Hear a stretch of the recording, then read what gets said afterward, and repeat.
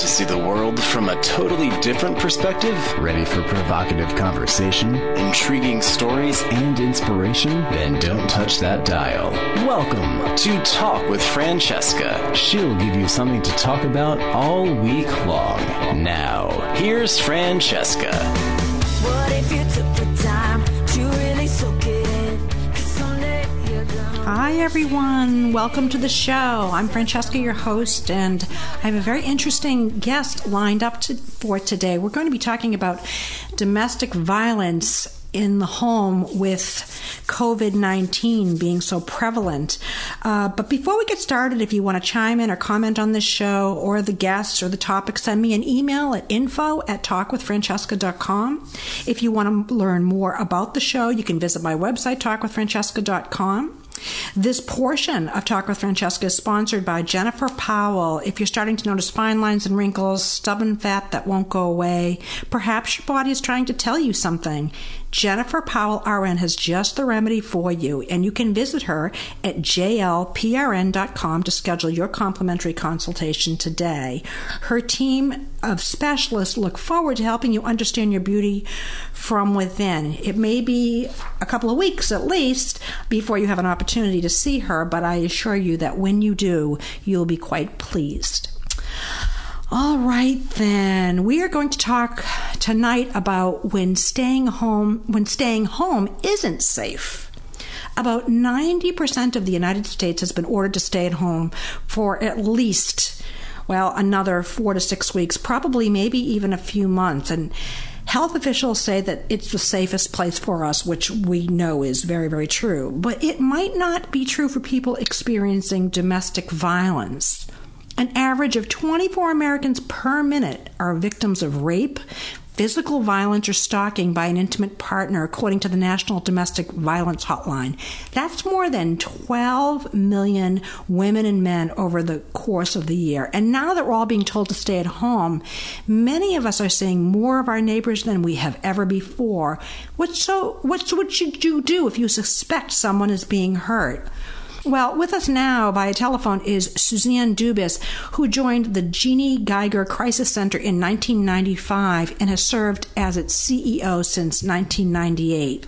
She is credited with developing and administering domestic violence prevention programs that are effective, innovative, and community-based. So a big welcome to you, Suzanne. Thank you so much for joining us on Talk with Francesca. You are welcome, and I thank you for having me on the show and for talking about this. You know, the more that we're able to talk about it, hopefully we can help more people. Yeah, it's a very, very scary time, and we all have so much anxiety and unsure of the future, and to have that piece of domestic violence in addition in your home and feeling trapped with that person must be just... I can't even imagine. I just can't even imagine.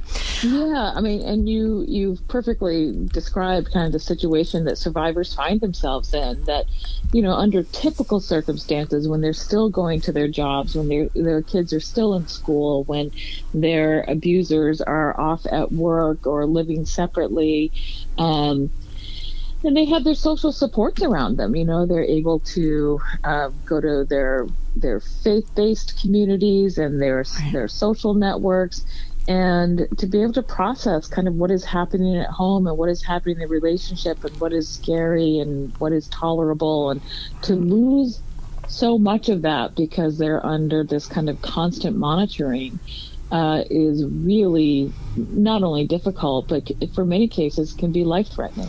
Right. So it's really a scary time for all of us.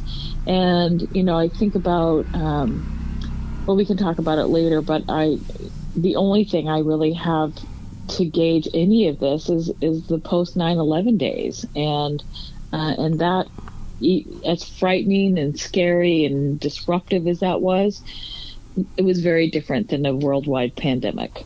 And what way are you saying? Well, so post 9/11, I think the whole country was in shock, and people just tended, and survivors of domestic violence, victims, were not unlike everybody else in that they just kind of gathered their friends and family close to each other, that the situation they found themselves in, except for the most violent, escalating kind of abuse, went on the back burner. Right. And people were just really focusing on surviving and making sure we were all safe. And but then within about 2 weeks, I remember there was just an explosion of calls and people needing help in the courthouses and police responding to calls.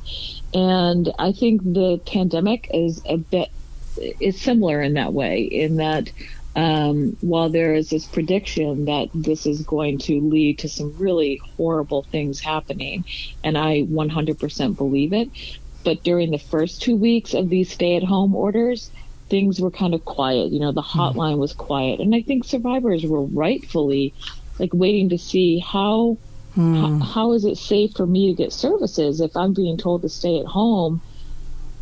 Where am I going, and how do I stay safe? And not only am I looking to stay safe from my abuser, I'm also looking to stay safe from the coronavirus and not infecting, grandma or my kids or whomever. And so that's kind of what I was thinking about. Right. And before you were the CEO of the Jeannie Geiger Crisis Center, you were a survivor of domestic violence. And so you, more than anyone else, really has a handle on what that might feel like, or what some of the things that women who have this situation at home are going through. Could you talk a little bit about your situation, or what your situation was? Sure. My situation was, I was much younger. I was in my 20s. My whole family lived on the East Coast, and my husband moved us out to the West Coast, and he was a commercial fisherman, and he moved us to this off-season rental on the top of a mountain where we literally were the only people living there. There was a small general store about a half mile from our little, summer rental that we were renting year round. And when I began to describe, and I didn't even make sense of it at the time, but I was so isolated. We didn't have a telephone. We had one car, so if he needed it, he was gone for the day, and I was really just stuck in this little house. And when I later, it took me about 4 years to get out, away from him and out of this marriage. But when I later on began to recall and think about the isolation, the loneliness that I experienced, plus I also believed every terrible thing he said about me to me. I believed that this was the best I deserved, that I got what I deserved, that if I were a better woman or a better wife or a better person, I would have a better outcome. And so I really began to believe all of that, which kept me even more isolated and really ashamed of myself. Right. And so, what liberation it was when I finally got out and got away and realized that none of that was true, but that isolation and that distance from my entire family helped me believe that. And so if I had anyone in my life saying, that's not true, right? It would have been helpful. So when I think about what we're all going through as a society, as a global society right now, and I think about women who are just instantly with no warning shut off from their support systems, that's what keeps me up at night, because I feel like the challenge for domestic violence programs and there are so many other kinds of helping groups out there that are touching the lives of survivors. I think the call for us is, so how do we help survivors who are at home and for whom technology may not be the best choice for them, or if they're only getting out and they're going to grocery stores and drug stores, how do we help through those channels? And I don't have the answer to that yet, but I feel like it's really calling us to think differently about our work and to show up in a different way. Right. And when we talk about domestic violence, let's really be more specific in terms of what it really, really is. I mean, of course, we know there's the physical abuse. There's other types of abuse. There's, when they're being tracked, the financial abuse, restricting one's access to funds, maybe even buying antibacterial soap. I don't know. There's so many types, but maybe if you could just define briefly your definition, Sure. Right? Sure. That's a great question. So, and I'm really glad you asked it, because so many people, survivors included, think if I'm not being physically harmed, then is this truly domestic abuse? And so domestic abuse can show up mentally. I described for you the ways that my ex-husband would make me feel like less than human. And while he was physically abusive at times, it was far less frequent than the emotional and mental abuse. And so it is putting you down. It is name calling. It is, blaming you for everything, to the point where you start to take that on and start to believe all of those messages. It is the financial abuse that you already described. In my own situation, I was the person that had steady work and he didn't. And so he would march into my place of employment on payday, and I would sign my check and he would take it off. He would take off with it, and, I might get $20. And the bills would go unpaid, and it was just really economically so chaotic and scary, and it just added to my sense that that nothing made sense. So there's the economic abuse. We also have spoken to so many survivors who come from really high net worth individuals who have no access to their money. So there are also poorer women who are forced to do all the work, and while their abuser does none. So it's that sense of this lack of justice, lack of fairness, lack of equality, which is just pervasive. There is obviously sexual abuse, using sex as a tool. It's using children as a tool. I know that specifically during COVID-19, I know that, I've begun to already hear some of the stories about how, say COVID-19, all right, so in one family, grandma might be the person that babysits so that mom can go work, and mom feels really safe having the children at home with the grandma. But now the husband's come in, or the dad has come in and said, you can't do that anymore because kids, you're going to kill grandma. So she can't come over here anymore. And he begins to wrest more and more control away from mom about how the kids are being safe.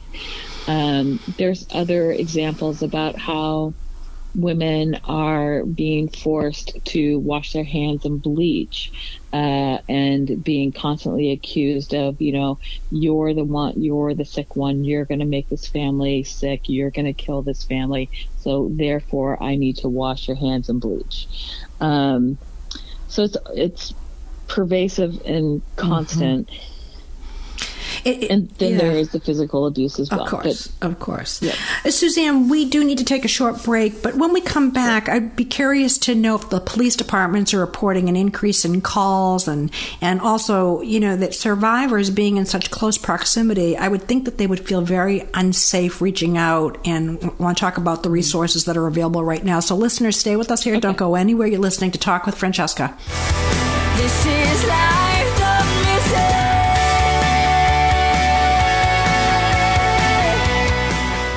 More Talk with Francesca coming right up on 95.9 WATD. Looking for a unique experience to dining? Rio Brazilian Steakhouse brings an authentic Brazilian flavor with a great atmosphere to the restaurant scene in Plymouth. The interior is warm and welcoming, and the buffet style offers a relaxed atmosphere while offering fine dining with the traditional rodizio style from Rio, the heart of Brazil. Come dine and watch your dishes being prepared and cooked over the grill. Plymouth's best-kept secret, Rio Brazilian Steakhouse offers a full buffet daily, along with wine and beer.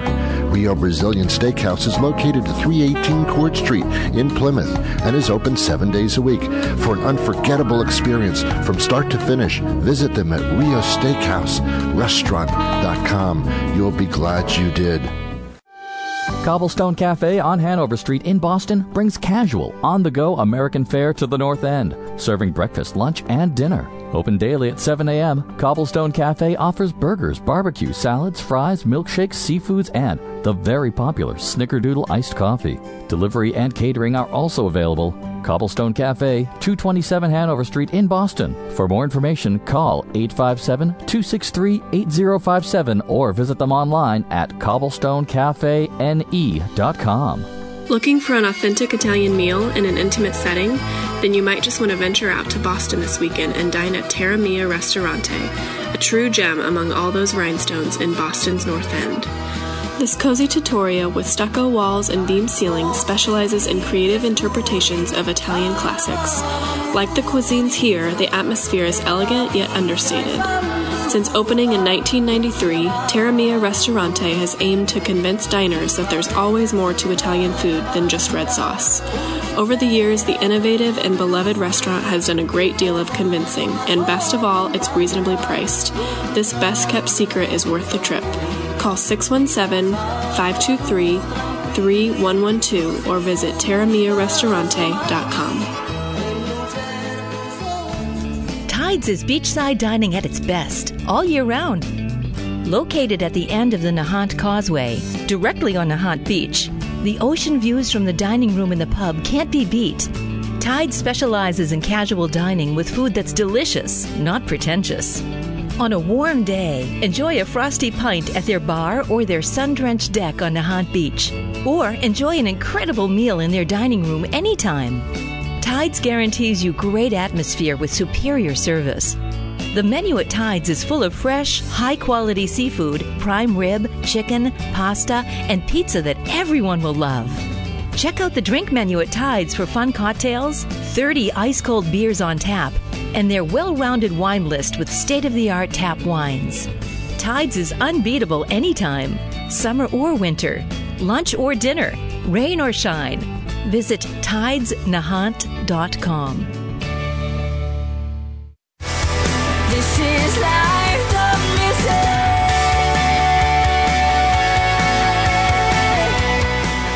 Hey, this is James Woods, and you are listening to Talk with Francesca on 95.9 WATD.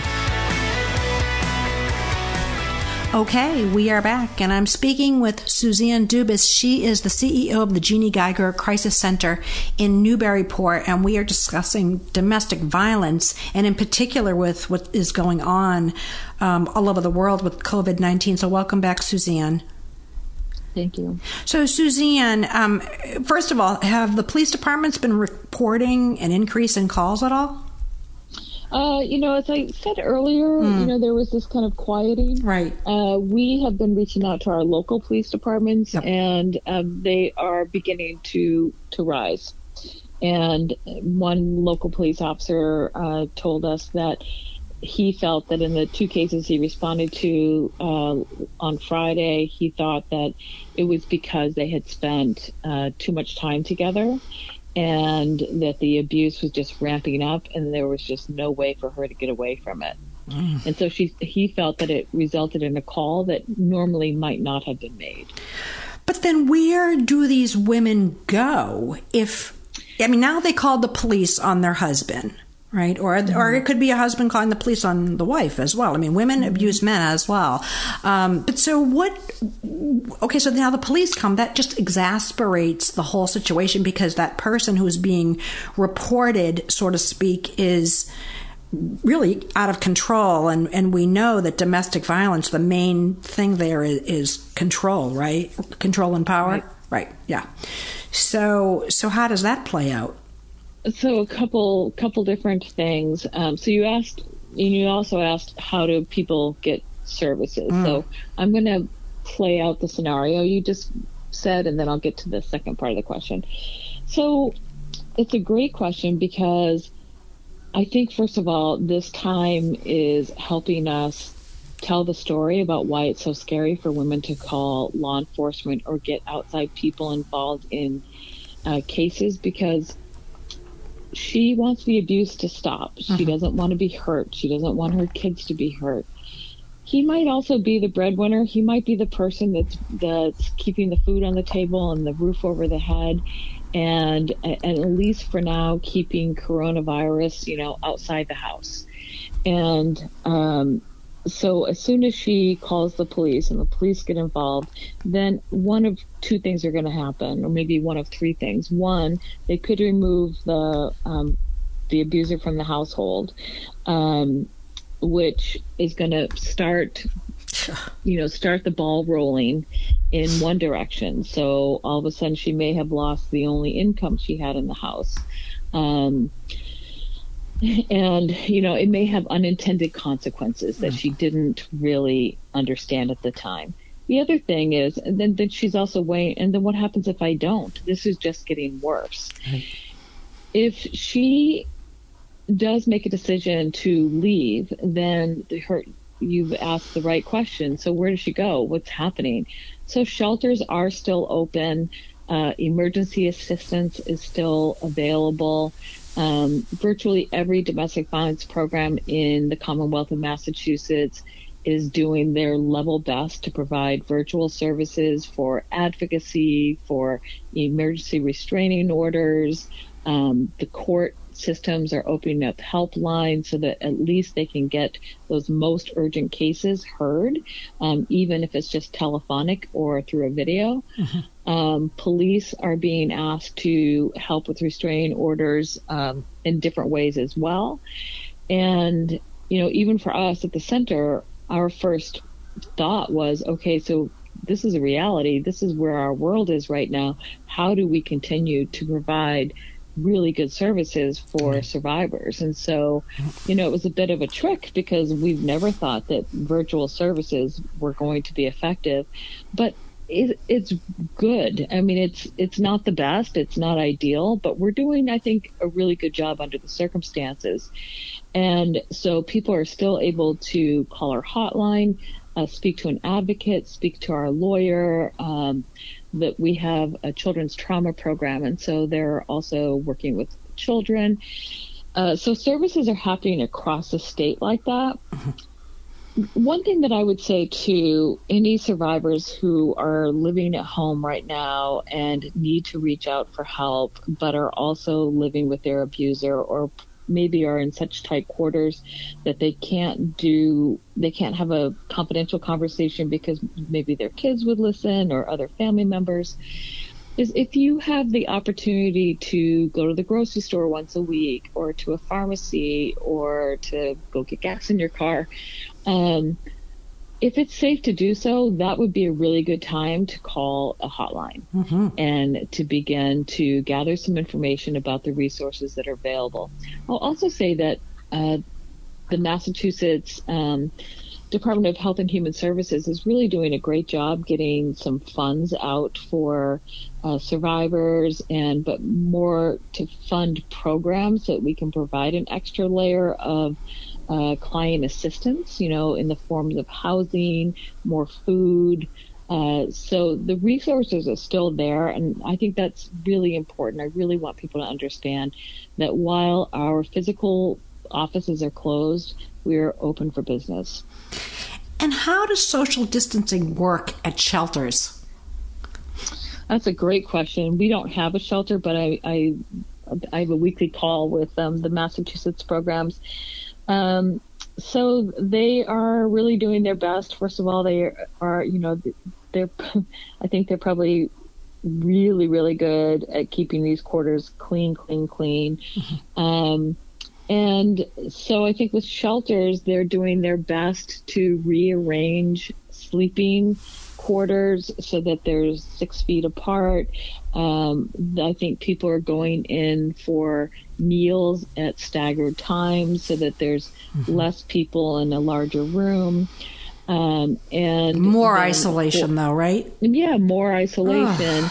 But to kind of do this shared isolation, which is a little bit of a misnomer, but it's a challenge, and it's a tricky thing that we're all learning about, as we all are on a daily basis. But they're doing a really good job. And if one person gets the virus, it's just so darn contagious that, the whole shelter could end up getting it. Absolutely. And I think about, I read the stories about the homeless folks, and how they're just so vulnerable and right.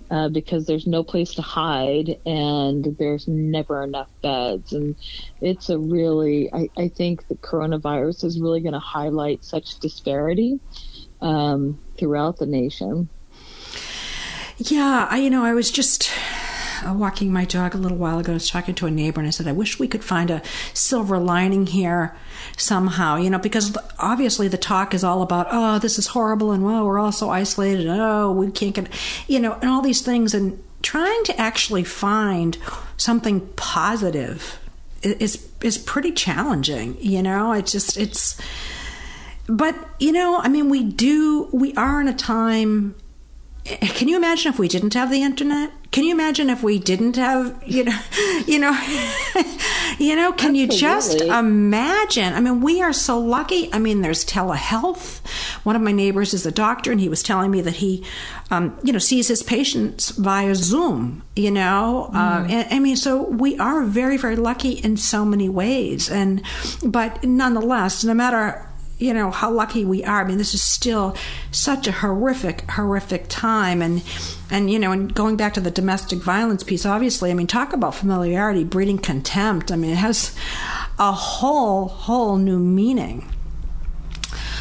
Suzanne, so what about victims who are in denial? What would you say to these folks who are turning a blind eye to it? Well, so as advocates, our philosophy is always that for the most part, the survivor knows the best, and they have developed strategies to cope with something that other people would really feel is uncopable. I know that's not a word. That's okay.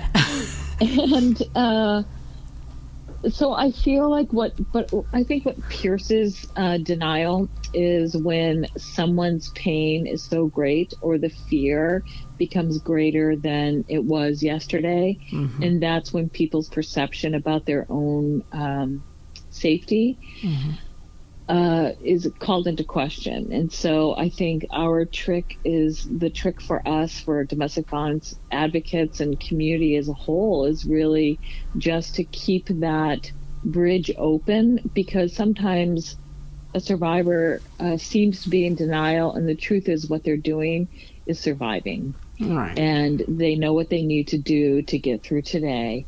And to the outside, to the onlooker, it seems like denial. And so one thing that I always tell people is just keep that bridge open. Let your friend or family member, if you are seeing someone in this circumstance right now, use the pandemic as a way to reach out and say, hey, I'm just checking in. How's everything going? Do you need anything? And I think that knowing that domestic violence abusers are so successful because of the isolation and the pressure they put on their victims, we can be the counterbalance to that. We can be the people that, call up and never talk about the domestic violence, aren't putting them in a difficult position, but just simply letting them know that there's a warm, caring person on the other end. Right. And if you need anything, and I mean anything, please call me. Right. I don't really know where I cut and pasted this the other day when I was thinking about this show. I don't know if it was on Facebook or what, but I do want to read it because I think it really defines to the listeners sort of like what's going on here. And at the top it says, "My husband just spit on me." It was a week in which our society plunged deeper into an unprecedented world of fear, mystery, disorientation, and general anxiety. The expression between a rock and a hard place has taken on a new level of meaning as we face decisions for which there are no easy answers. Not just the one we talked about last week in terms of lives versus livelihood, but now with the increase in state in state-enforced lockdowns the choice between civil liberties and public safety. Never before has the question, is the cure worse than the disease, taken on such significance.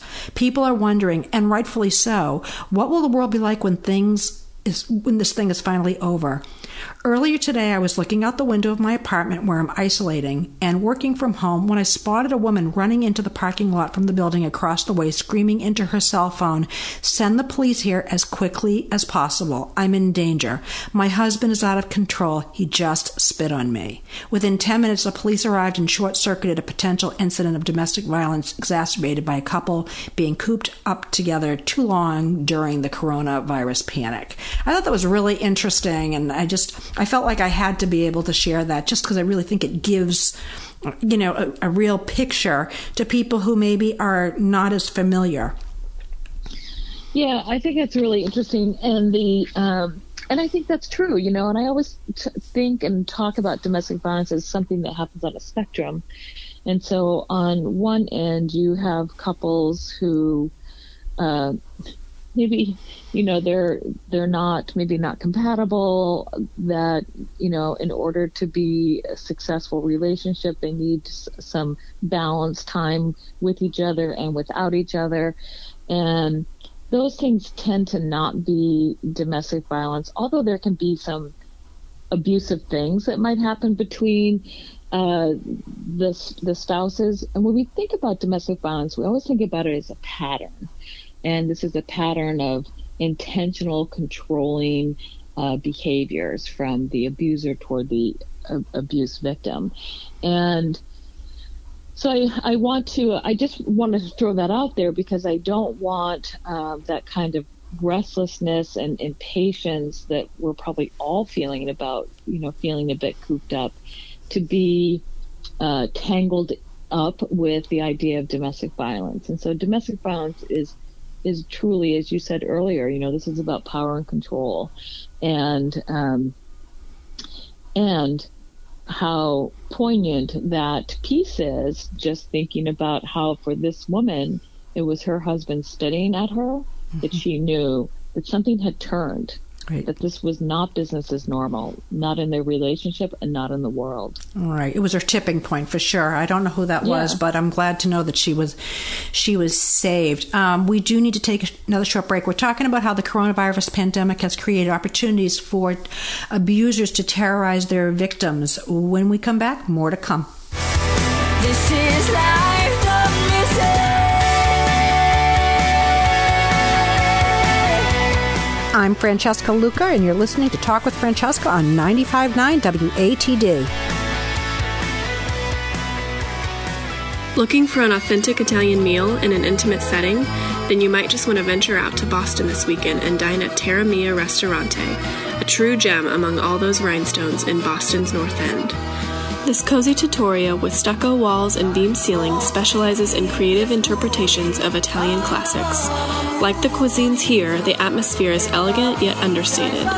Since opening in 1993, Terra Mia Ristorante has aimed to convince diners that there's always more to Italian food than just red sauce. Over the years, the innovative and beloved restaurant has done a great deal of convincing, and best of all, it's reasonably priced. This best-kept secret is worth the trip. Call 617-523-3112 or visit terramiaristorante.com. Your pets are family. Take your dog to the Dog's Den in Pembroke. Your furry friend will go from smelling crummy to yummy because Leah at the Dog's Den really cares. Whatever your pet's needs are, from dematting to extra scissoring, the Dog's Den in Pembroke has your furry friends covered.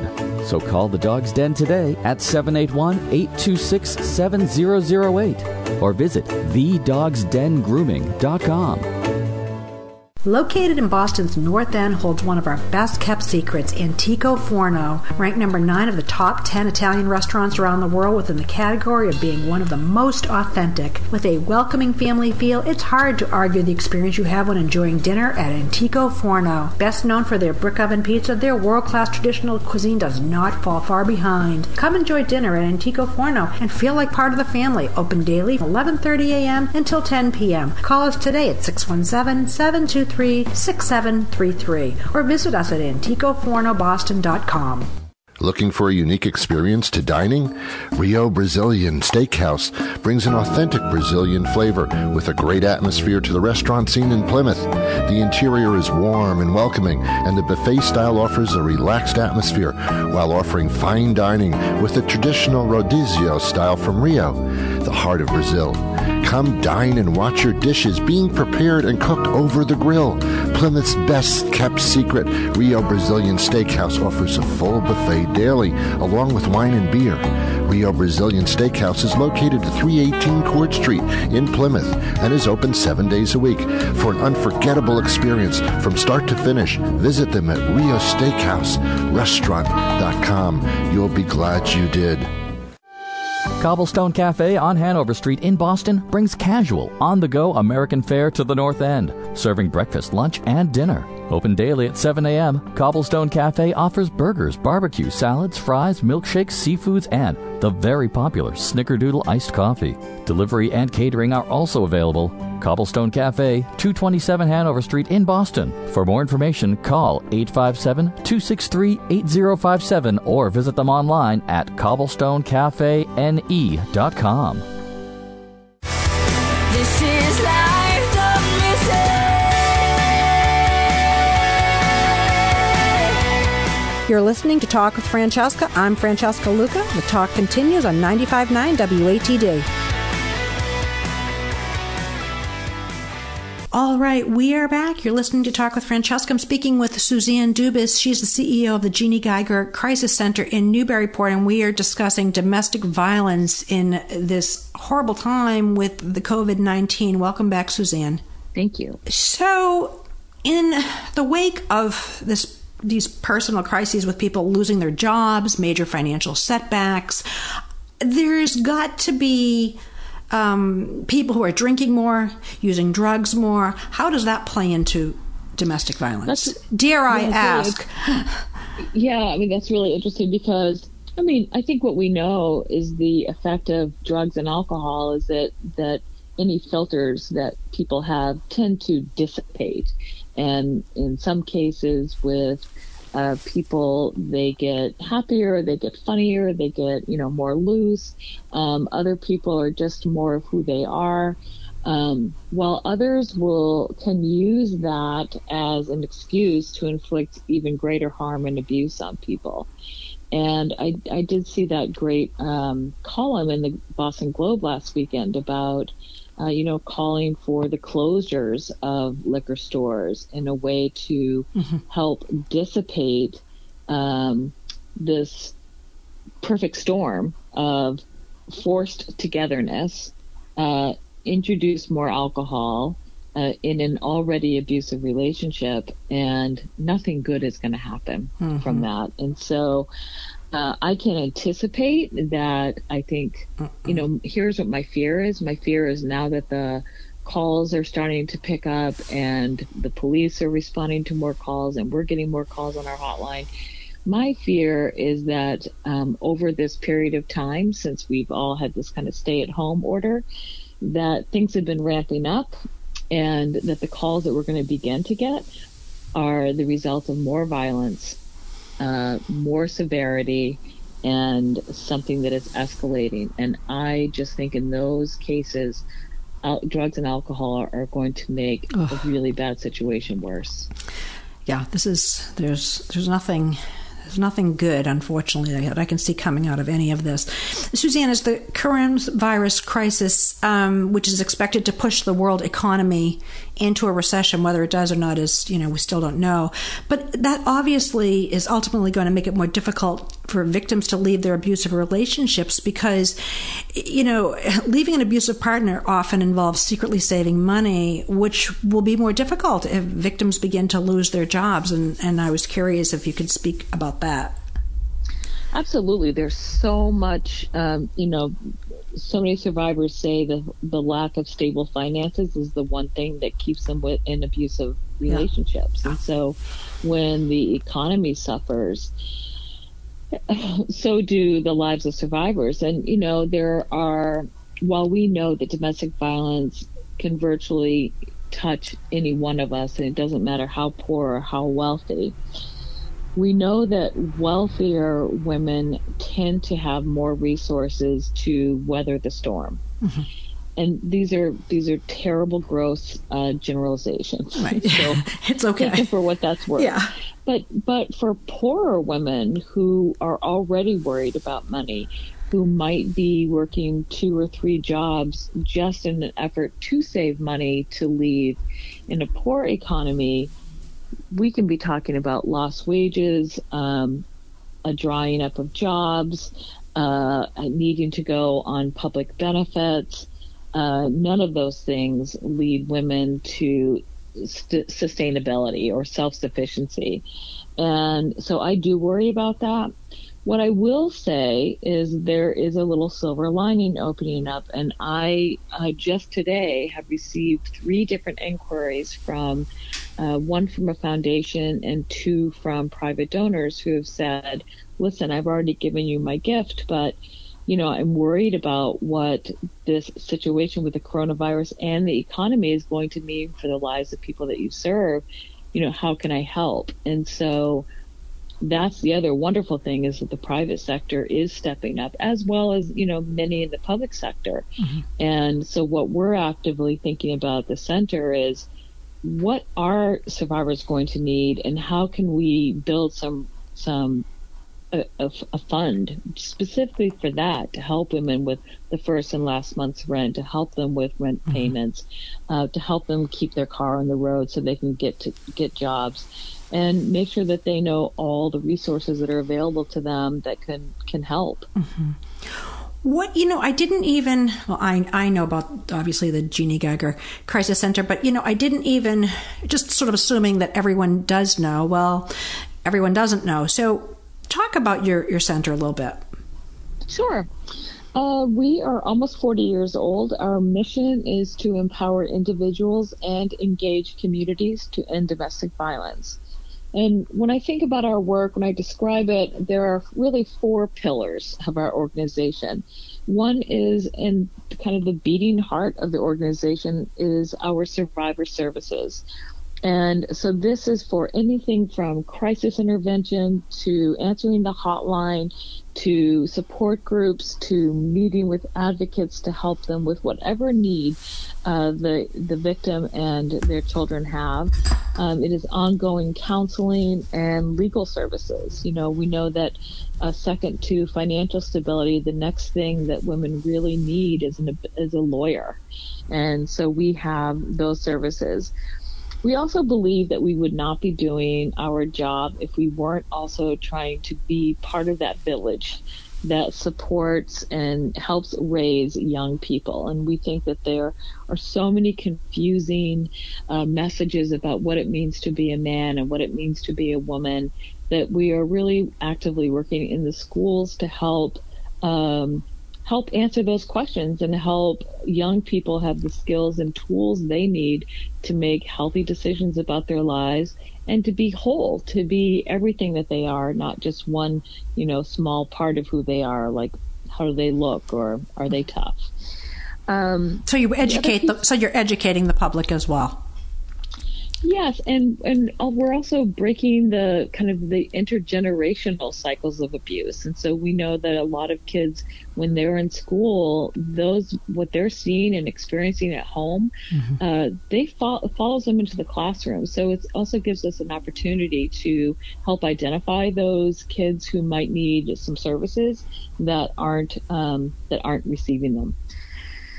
And then the other thing, we created a model called the Domestic Violence High Risk Team Model, and this is a homicide prevention program that we created after the murder of one of our clients. And she was someone who said, I just can never go back into a shelter. I've got 2 girls and they want to be in their home and see their friends and family, and they want to go back to school, and I just can't do this. And you guys need to work with the police and get him away from me. And so despite everyone's best efforts, the system failed, and her husband did shoot and kill her and then killed himself, and so left behind these 2 girls who were orphans.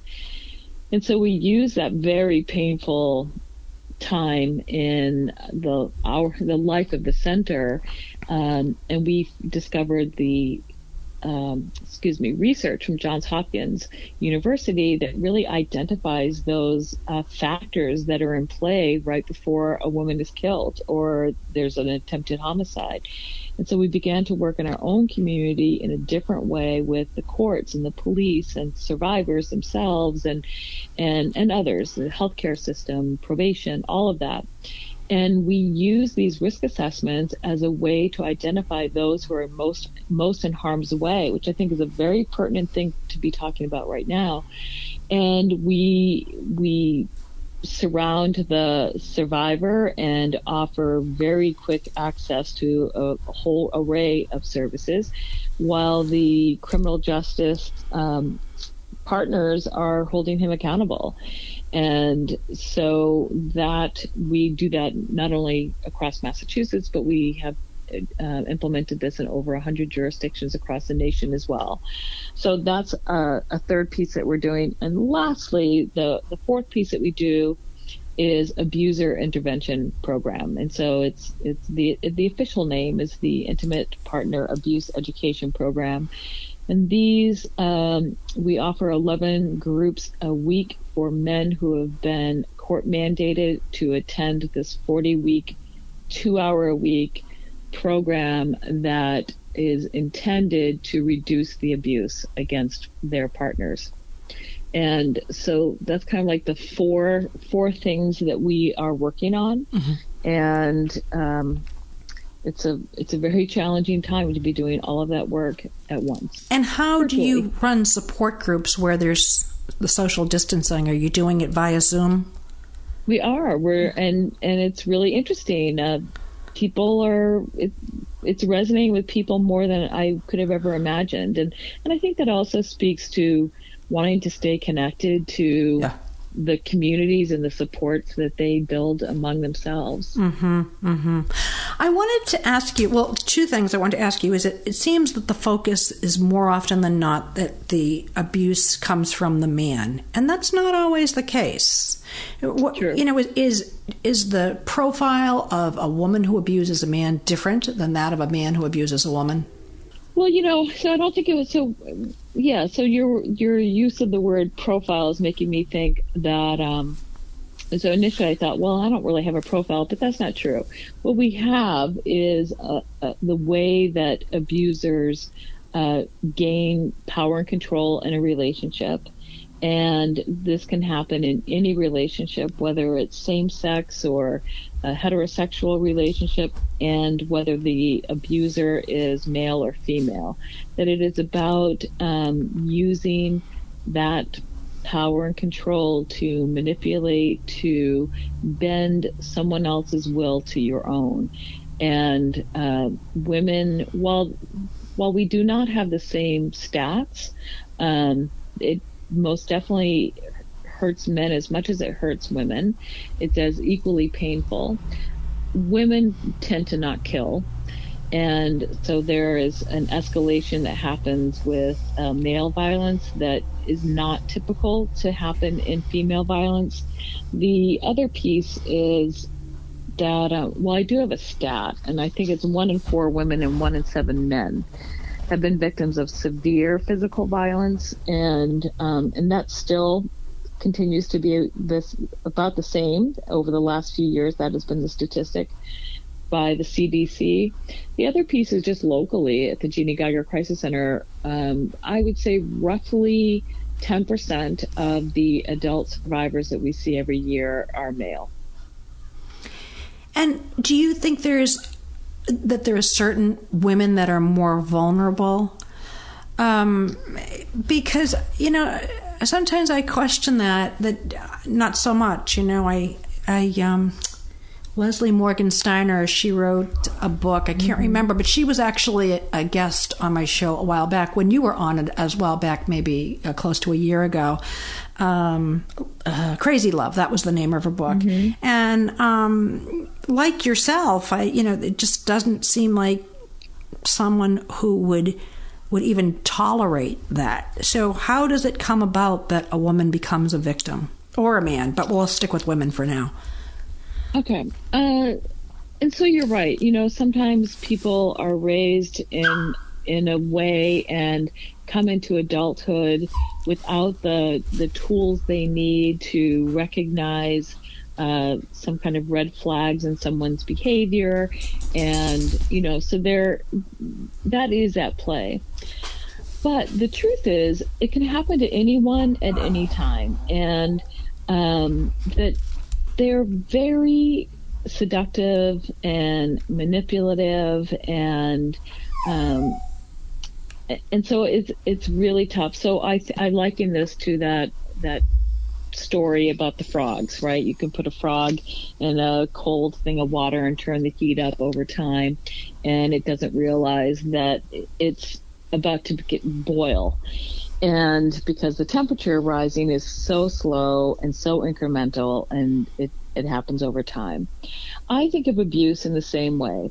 If I went on a date with someone and he slapped me in the face, as I paid the bill, date number 2 would never happen. Right. But if that doesn't happen until a year into your relationship, and you've had these magnificent highs and just these great, what felt like very loving, intimate moments, and then you're confronted by that behavior, it is so confusing.